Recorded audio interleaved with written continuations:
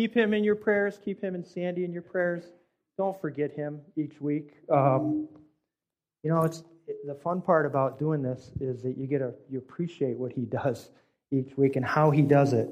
He does it very well. When he invited me to do this, he told me that there would be two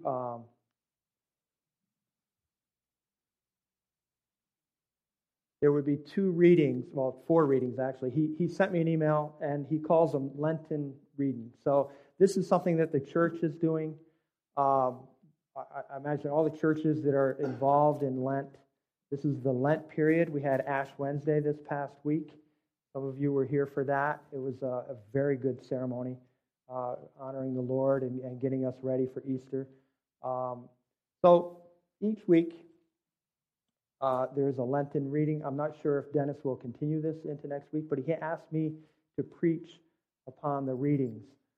He forwarded me 4 of them, 2 Old Testament, 2 New Testament, and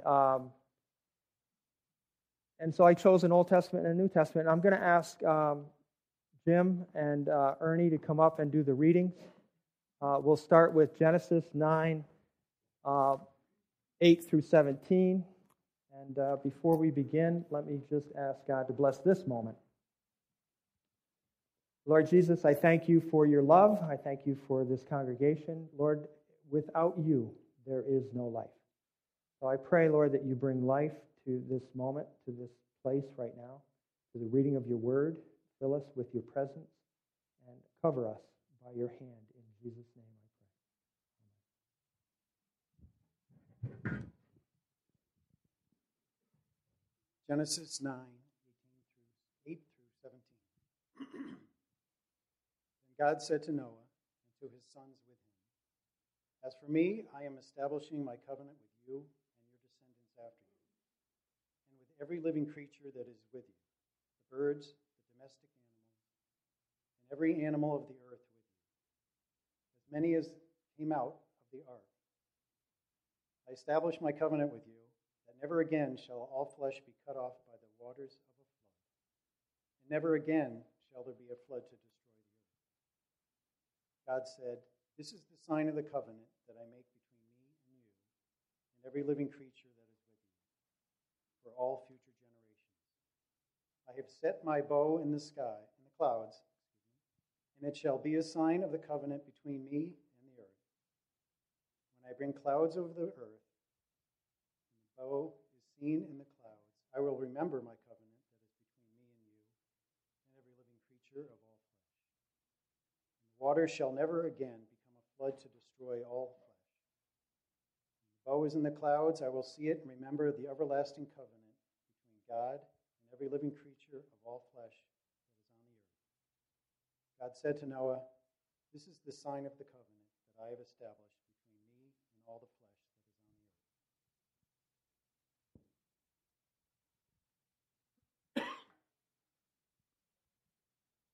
1 Peter 3:18. For Christ also suffered for sins once for all, the righteous for the unrighteous, in order to bring you to God.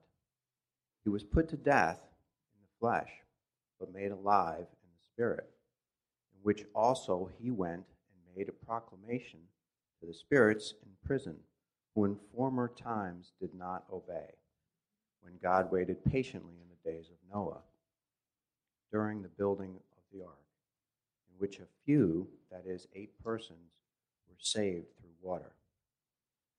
And baptism, which this prefigured, now saves you, not as a removal of dirt from the body, but as an appeal to God for a good conscience, through the resurrection of Jesus Christ, who has gone into heaven and is at the right hand of God, with angels, authorities, and powers made subject to him.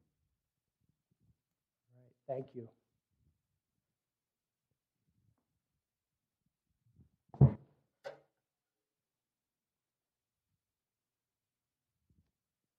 Okay, so let's start with Noah. Operating here. The arrow up, left Oh, okay. Up there. Thank you. All right. Takes a moment. So we're going to start with Genesis 9, 8 through 17. Everybody's familiar with the story, I hope. Everybody knows Noah and the flood. If you don't, take a walk into our nursery. Jim Talbot did a wonderful mural on the wall in there. I went in there this morning just to look at it before our reading and just to get some inspiration. And it's a wonderful painting in there. But why? Why is this a Lenten reading? Why would this be the first reading of Lent for us this morning?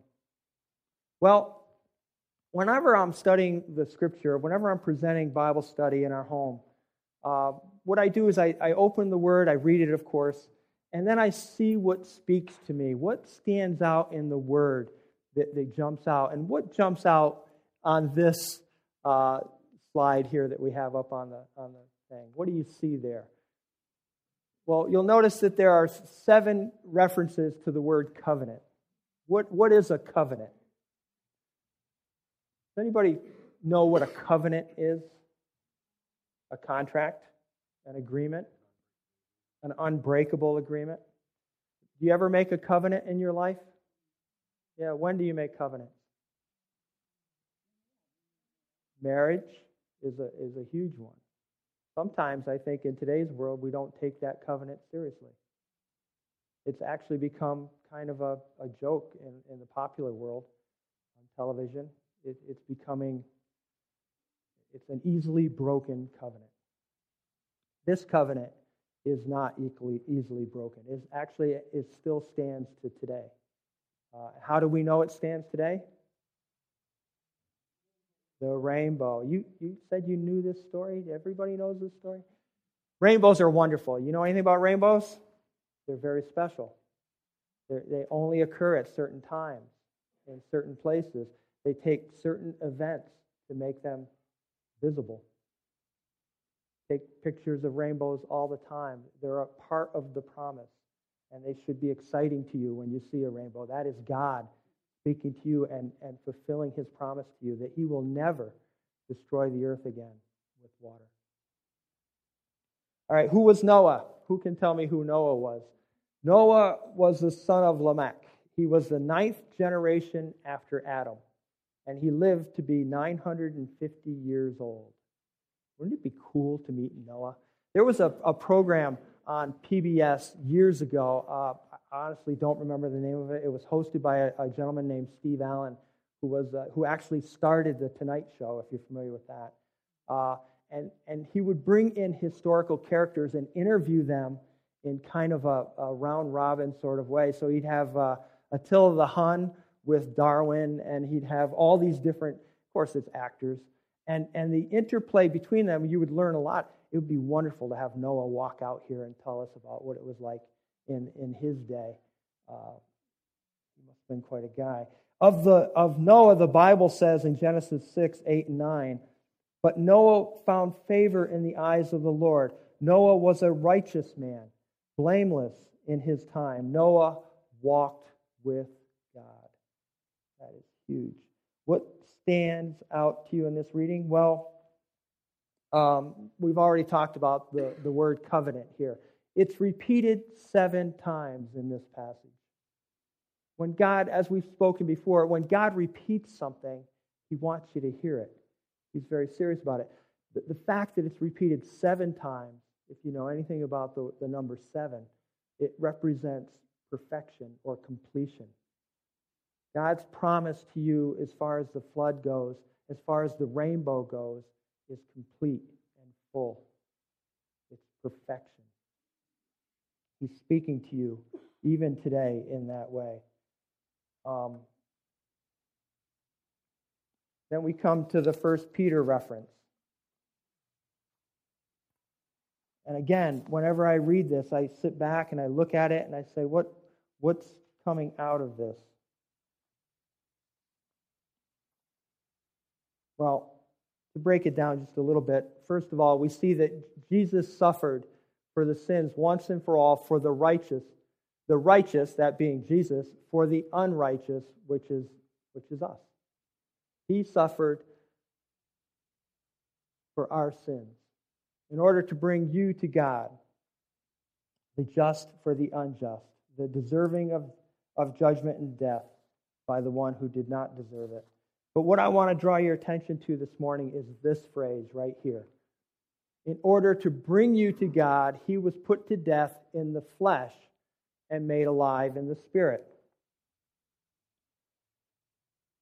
Note that the word spirit here is not capitalized. In the Greek, it would be the word pneuma, or breath.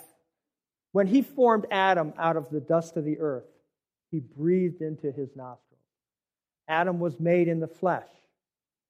God bent over him and breathed into his nostrils. Amazingly, at the time of the Passover, if you read it carefully, you'll see that Jesus breathed on all of his disciples that night. It's a very intimate moment between God and man, between Jesus and his disciples. I hope that you feel Jesus breathe on you this morning and as you walk with him daily. But right now, I want to point out that the word spirit there is not the Holy Spirit. He's not breathing the Holy Spirit into you. He's making alive in Jesus his spirit. His spirit comes alive. It's an activity. When you accept Jesus as your Lord and Savior, everything's new. You become alive. You have an experience that you've never had before. Have you had that experience? Can you witness to that?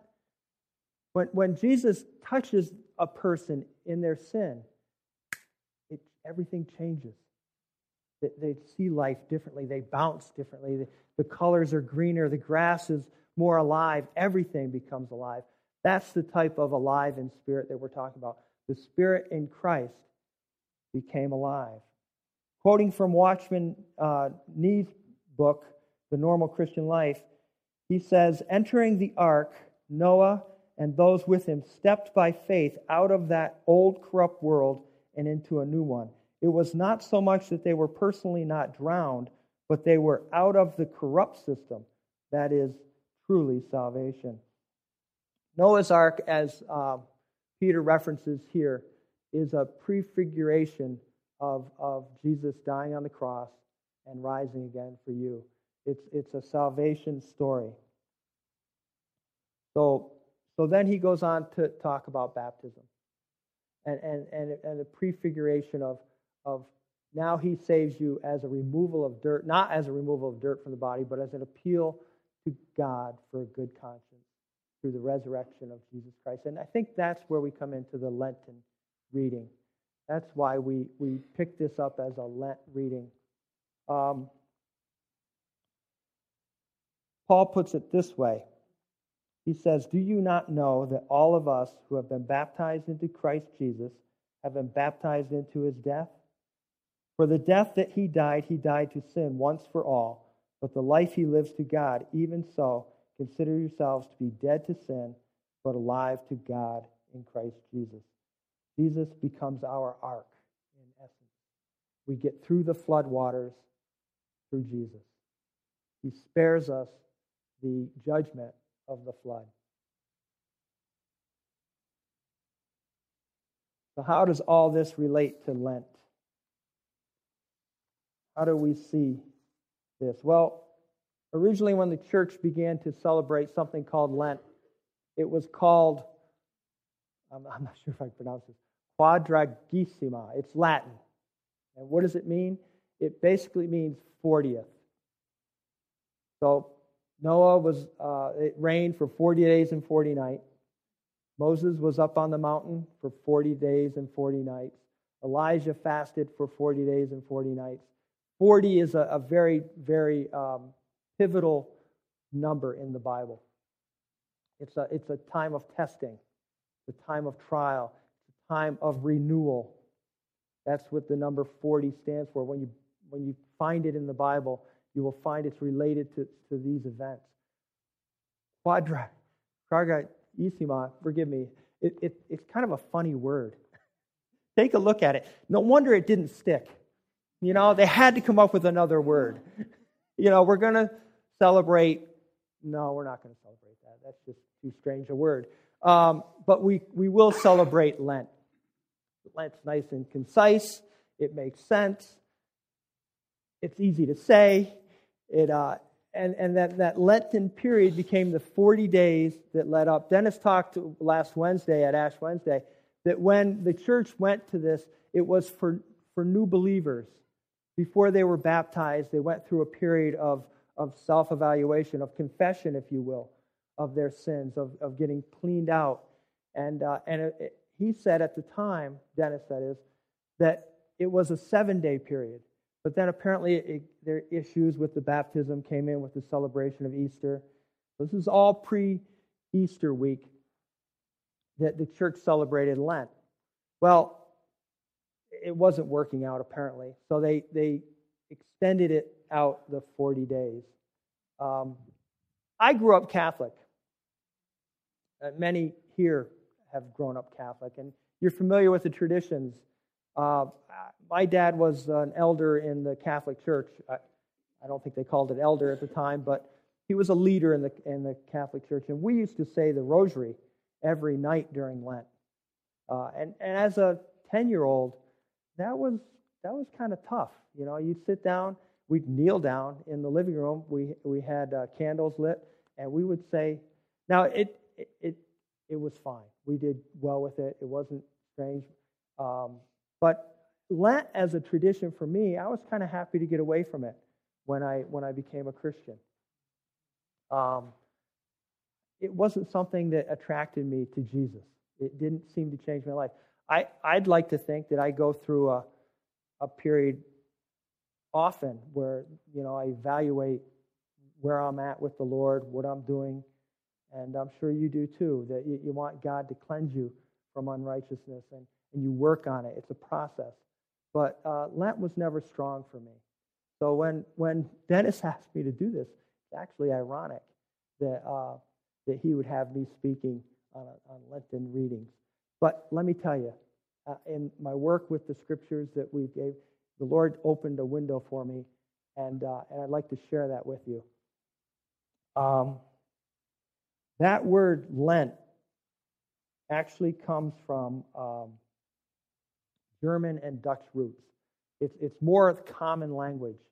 So what does Lent mean? Well, Lent means spring or lengthening of days.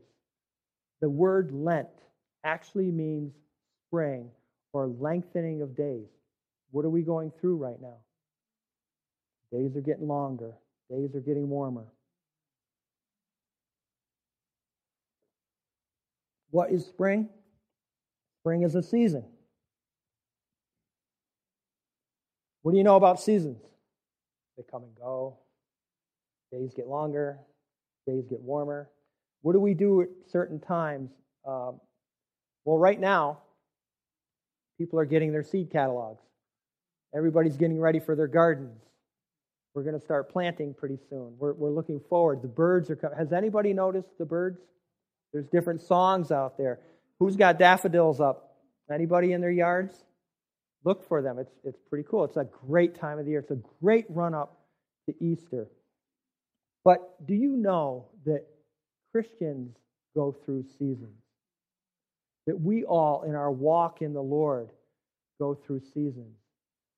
Seasons such as winter. You go through a season of spring. You go through a season of summer and fall. Winter is a time of dormancy. All life goes into dormancy. It no longer grows. It dies back. Perennials die back. This is my business. I'm an assistant grounds manager, and I may be a little more sensitive to seasons than some of you, but this is my life. It's always determined by the seasons. So right now, where we're working, because it's been such a mild winter, we're prepping ball fields. We've been laying sod. We're putting seed down. We're getting ready for the wakening up of spring. All right? But Christians also go through a winter. They go through a time where there's no growth. We go through times when we just don't seem to feel God. We're like, where is He? What's going on? There's a struggle there. And you think, what's wrong with me? Winter is a necessary time.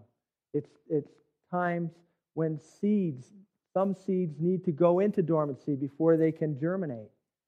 Sometimes Christians need to go into dormancy before they can germinate. You need times of dying back. Spring is for growth. It's for emergence. It's a time of planting and sowing. And we go through that as well. There's a time where we spread things, where we open things up. We open our house up to others. We witness to others. We share with others. We support others. It's a time of giving. Spring is a time of life. And then summer, of course, is a time that extends the growing season.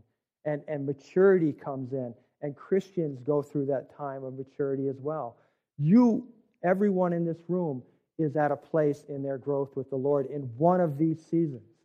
And you may think that because you're in winter time, that God is not favoring you or remembering you. But He is. He has not forgotten you.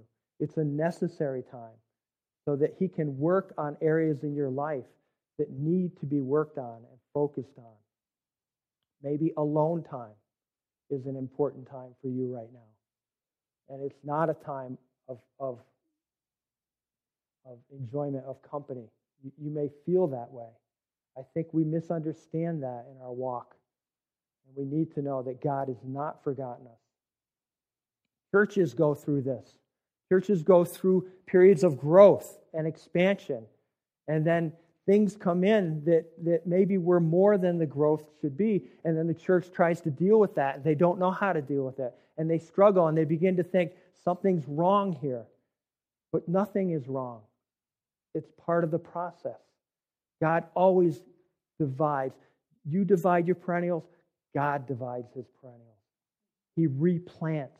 He moves things. He's in His garden all the time. We are His garden. The early disciples, when Jesus came and spent time with them, they gathered in Jerusalem and they grew exponentially. They grew by 3,000. They grew by 5,000. And more were added to their group daily. The word was going out. It was producing fruit. It was bringing in more and more growth. And then the Romans came in. Then the Jews came in. Paul, who at the time was named Saul, came in. And they persecuted the church. And it was a very harsh persecution. And you would look at that from externally and you say, look, it's failing now. The church is falling apart. But it was all part of God's plan. They were going into fall and winter seasons. And God would disperse this fellowship in Jerusalem. And they would go out to the rest of the world. And thereby, the Lord moved them out. When Debbie and I first got married, we took an apartment in Wallingford. Got married right out of college, no children, took a third-floor apartment. We lived there a good part of 3 to 5 years. No intentions of moving. And the landlady came up and said, guess what? You're moving. Wasn't our idea. It was her idea. But God used it. Got us out of that third-floor apartment. We were getting big. We had 2 children. It was getting tight up there. We were more noisy than we ought to have been. There were many things going on. It was time to leave. Ended up in Meriden at a first-floor apartment. Lovely place. A garden. Much better. And then that time came. Landlady came in. Said, it's time for you to go. Okay, where are we going, Lord? And we built the home that we live in now. The Lord acts in your life in ways that causes you to grow. Because you know what? On our own, we really wouldn't grow. We would grow inward, not outward. All right, that wasn't part of my talk. I don't know where it came from, but there you have it. All right. As I worked with this, I began to see this seasonal thing. I began to see that Lent is a seasonal thing. The early Jews in their celebrations, they had festivals. I have a book. I didn't bring it with me. It's called The Festivals of Israel. I picked it up almost as an afterthought, but it's a wonderful book, and it talks about all the festivals. They were all seasonally related. course, the Passover. And there was something called the feast. I looked it up this morning because I began to get interested in this just this morning. It was called the Feast of the Unleavened Bread. And it was a time, it comes from Leviticus, where we read, on the 15th day of the same month, there is a feast of the unleavened bread to the Lord. For 7 days you shall eat unleavened bread. What is unleavened bread? Matzah. Why is it unleavened? Why do we call it unleavened? For the non-bakers in the group. No yeast. It's no yeast. Yeast biblically represents sin. So then in Exodus 12:15 we read, 7 days you shall eat unleavened bread, but on the first day you shall remove leaven from your houses. So that was symbolic. Get the sin out of your life. Go through, clean it up. And this was after Passover. Passover was a spring celebration, a spring feast celebrating our redemption from Egypt. We're now on the road to the Promised Land. It's the same for us. We get saved, and now we're on the road. So now, get that leavening out of your lives. This is what Lent is. It's a springtime celebration. Paul, writing in Corinthians, says, your boasting is not God. Do you not know that a little leaven leavens the whole lump of dough? Clean out the old leaven, that you may be a new lump. Isn't that cool? You're all going to be new lumps. I'm excited about that. Nothing better than being a new lump. Just as you are in fact unleavened, for Christ our Passover has also been sacrificed. Let us therefore celebrate the feast, not with old leaven, nor with the leaven of malice and wickedness, but with unleavened bread of sincerity and truth.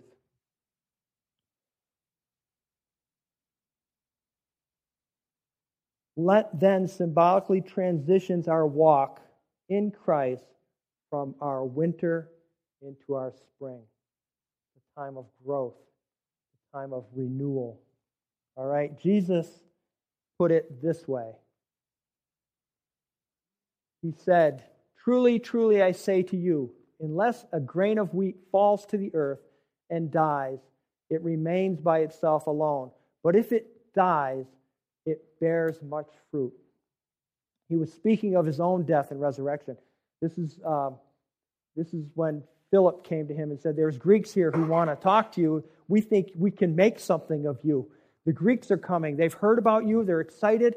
They want to take you, and they're going to make you the leader of the whole world. And he would not go talk to them because this was a distraction to his mission. His mission was what? It was to go to the cross. It was to die on the cross for you, your sins and mine. And the Greeks came, they got wind of what he was doing, they saw that he was the Messiah, and they were ready to make him the leader. And he wouldn't even turn to them. He gave them this answer. He says, unless a grain of wheat falls to the earth and dies, it remains by itself alone, but it does not bear much fruit. I pulled this slide off the internet. It's a barley seed. I didn't find a wheat seed. I'm ashamed to say that barley is made in beer. It's grown and put in beer. But, there are worse things. A seed basically has three components. It has a seed coat. It has a storage area called the endosperm. That's the energy reserve that seed needs to grow. And it has a dormant embryo. And there's three names for that there. That's all the parts of the new plant that will grow. Okay? I got excited when I went down this road. Why is that? This is where I live. I live in seed beds and flower beds, and right now I work at Joe Rosemary Hall, and we're prepping our ball field. I was telling earlier that we picked up 3 loads of sod this past 3 weeks. We are sodding in February. It's unheard of. It's wonderful. It's great stuff. Much better than shoveling white snow. For you snowboarders out there, I apologize. I love snow, but I had a lot of it last year, and I'm ready for some spring. Man is like a seed. We are also made up of three parts. And I think that's where Jesus was coming from when he said a grain of wheat falls to the earth and dies. The spirit is like the dormant embryo. The soul is like the storage area. And a body is like the seed coat or our flesh.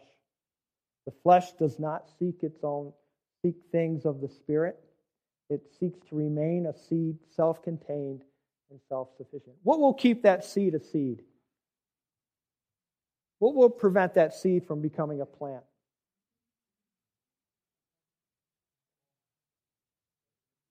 Yeah, doesn't get it. That's the technical term. We'll go lightly and just say the seed coat.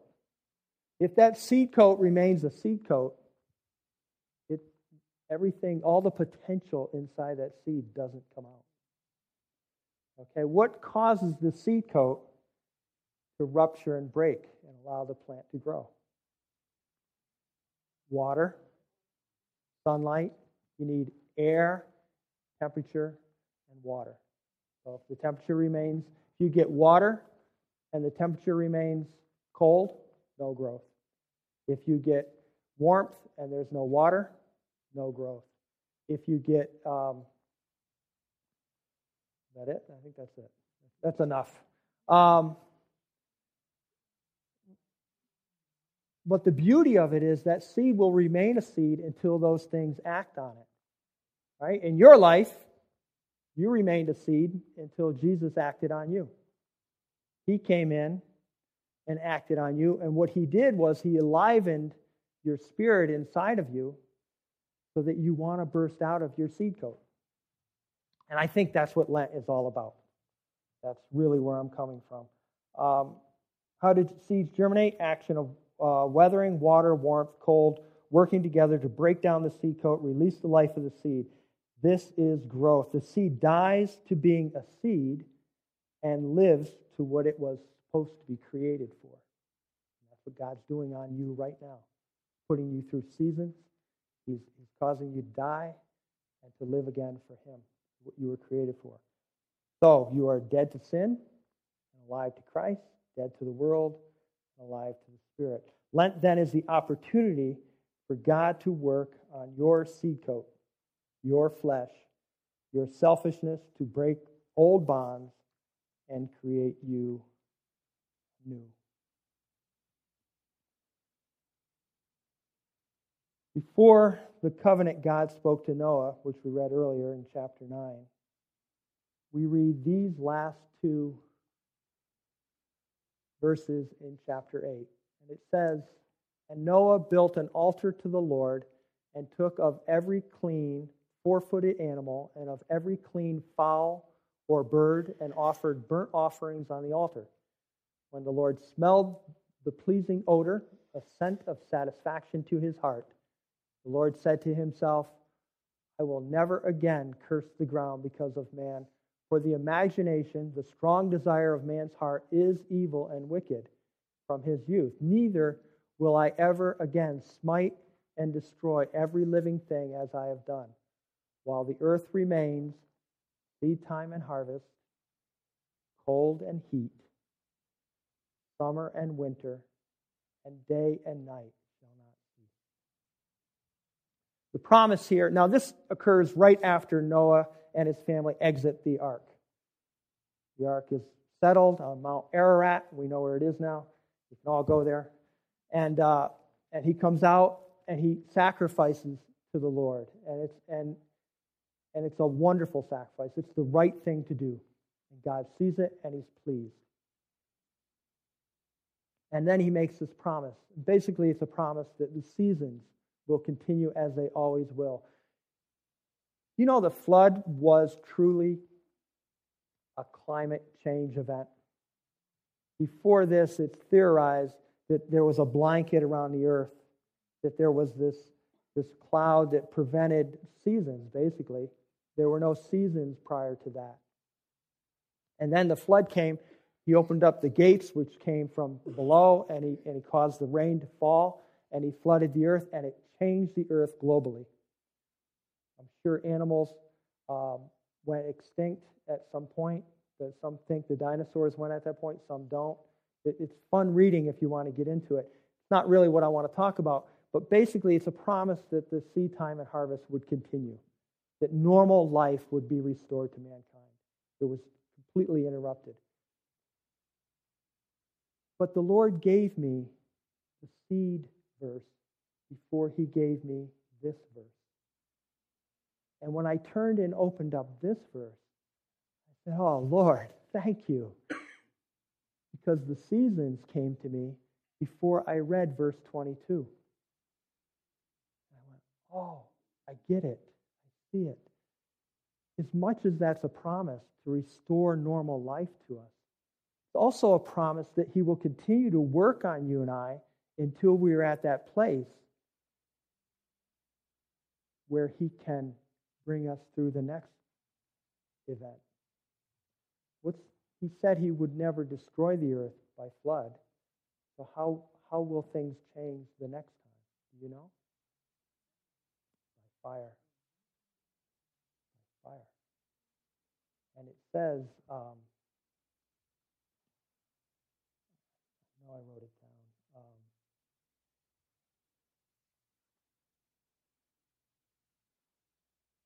He says, he promises us to preserve us through that. The First Thessalonians, it just came to me. The First Thessalonians quote by Paul. 1 Thessalonians 5:23. Now may the God of peace himself sanctify you entirely. May your spirit, soul, and body, the three parts of your seed, be preserved complete without blame at the coming of the Lord Jesus Christ. You see, that idea of being preserved is an ark idea. Noah and the ark were preserved through the flood. The flood came as a judgment on the earth at that time. It judged everything, the animals and the people who were living. The people were wicked in God's sight. The next time we go through it, it won't be a flood. He promises us that. He gives us the rainbow as proof. But the next time we go through it, it'll be fire.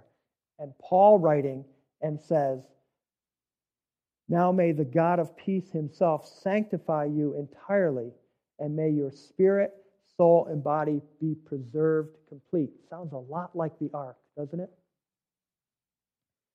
All the things of the flesh will be burned up the next time around. The only things that will be preserved will be what is built up by the Spirit.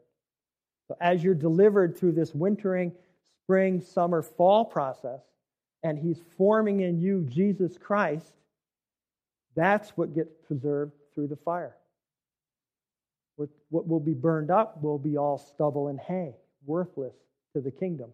Because don't forget, he's getting us ready for the kingdom. The kingdom is at hand. You know, you want to be a good kingdom citizen. You don't want to go in there with the old dirt. You want to get washed up, get rid of the leaven, clean it out. So that's what Lent is all about. And that's what the Lord gave me to share with you this morning concerning Lent. And I hope it's a blessing to you. I hope it touches you at some place. I'd love to hear from you if it does. Then I know that the Lord's got me in the right place. But again, it's a pleasure to be here this morning just to fill in for Dennis, give him a weekend off. And in the process, I hope this speaks to you in some way. I hope that in preparation for Easter, you see Lent perhaps in a little bit different way. Lent is an opportunity for God to work on your seed coat. Let him work on it. It's a good thing. We tend to moan and groan when we go through bad times, when we get kicked out of apartments, when the Lord brings persecution against us. But Paul tells us that's for our good, it's for our growth, to break that seed coat up.